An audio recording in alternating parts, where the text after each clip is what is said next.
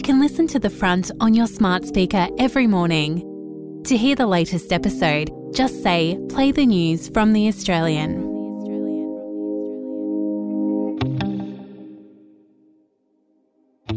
From The Australian, here's what's on the front. I'm Kristen Amiot. It's Thursday, April 27.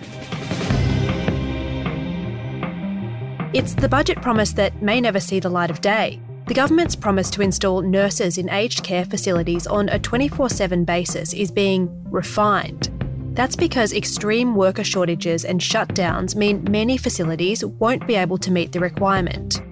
Management consultants from the University of Wollongong will propose alternatives to the 24/7 mandate. The woman dubbed Australia's worst female serial killer could be set free as an inquiry into her conviction comes to a close. Kathleen Folbig was jailed for a minimum of 25 years in 2003 for the murders of her 4 children, all of whom were aged younger than 2 years when they died.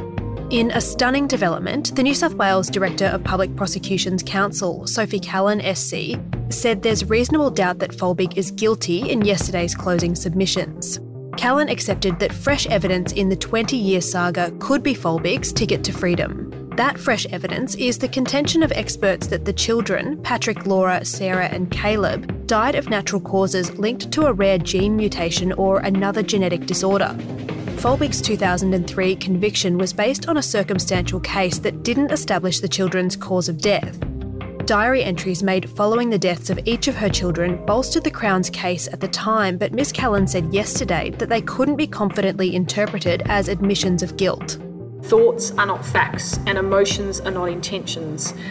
In our submission, it's necessary to keep that in mind. That is, that recording of thought doesn't necessarily reflect the recording of a fact.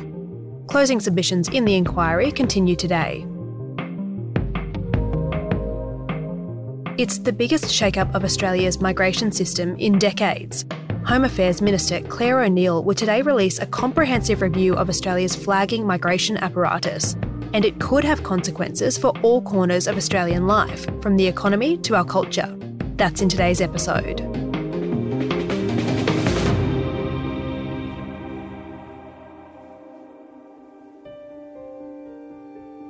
Tonight we will be resolving to move to a position where a travel ban will be placed on all non-Australian citizens coming to Australia, and that will be in place from 9 p.m. tomorrow. On March 20, a little over 3 years ago, then Prime Minister Scott Morrison closed Australia's international borders to all non-Australian residents.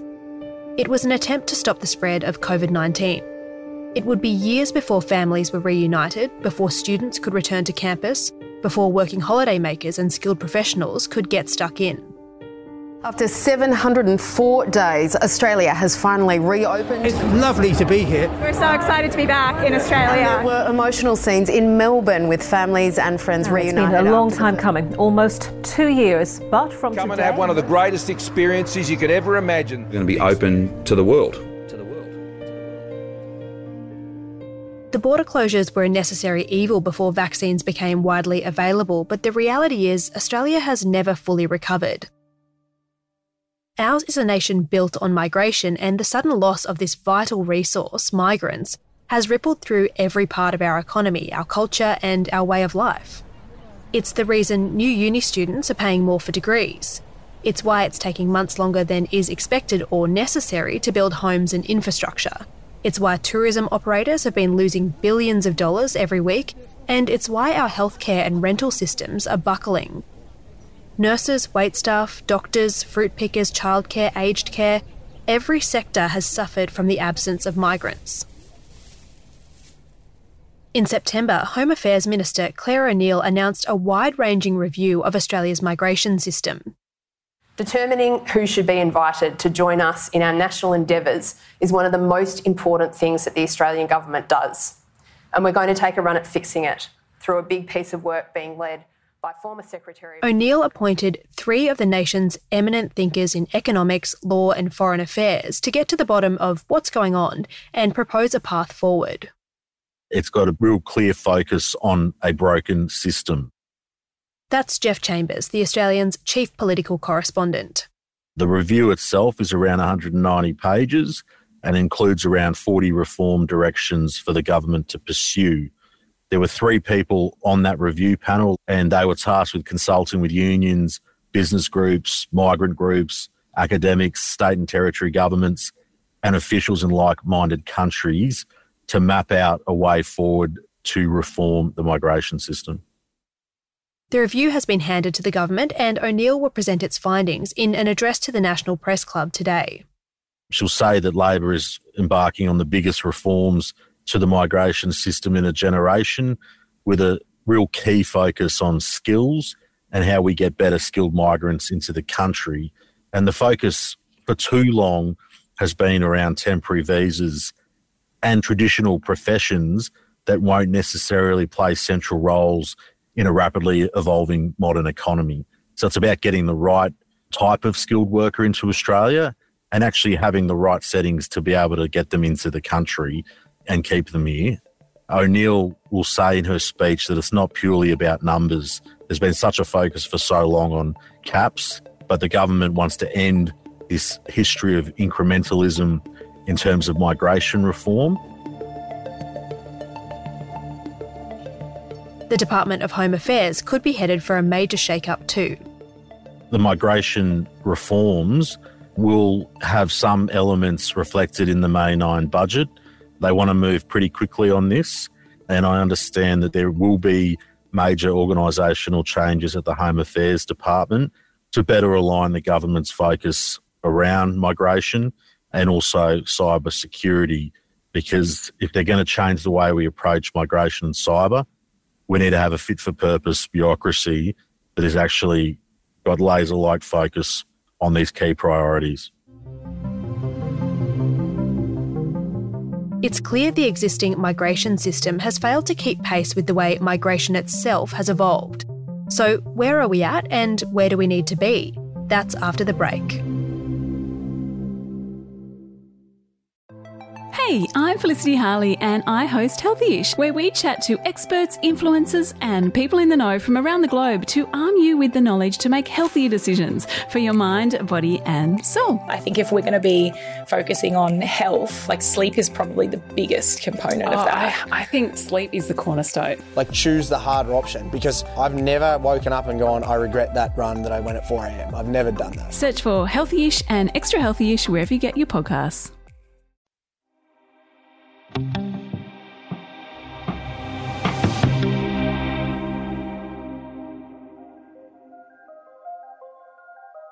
In the last couple of decades, Australia's migration patterns have shifted. We've been inundated by an unprecedented number of temporary workers and undocumented migrants. That's a problem for a couple of reasons. First, because it doesn't really do anything to address the chronic skilled worker shortages afflicting almost every industry in the country. And second, because it's created an underclass that's vulnerable to exploitation because of their undocumented status. So, where is migration currently at? We're on the cusp of a boom, with an additional 650,000 migrants expected to make their homes in Australia over the next few financial years. The turnaround is largely due to an increase of international students, working holiday visa travellers and permanent migrants. If not for the COVID pandemic, experts estimate migration levels would have been 473,000 people higher. That means pressure on certain sectors could be eased, and that's mostly a good thing, current rental crisis notwithstanding. The other issue that you'll see being raised off the back of the review's release is in terms of housing.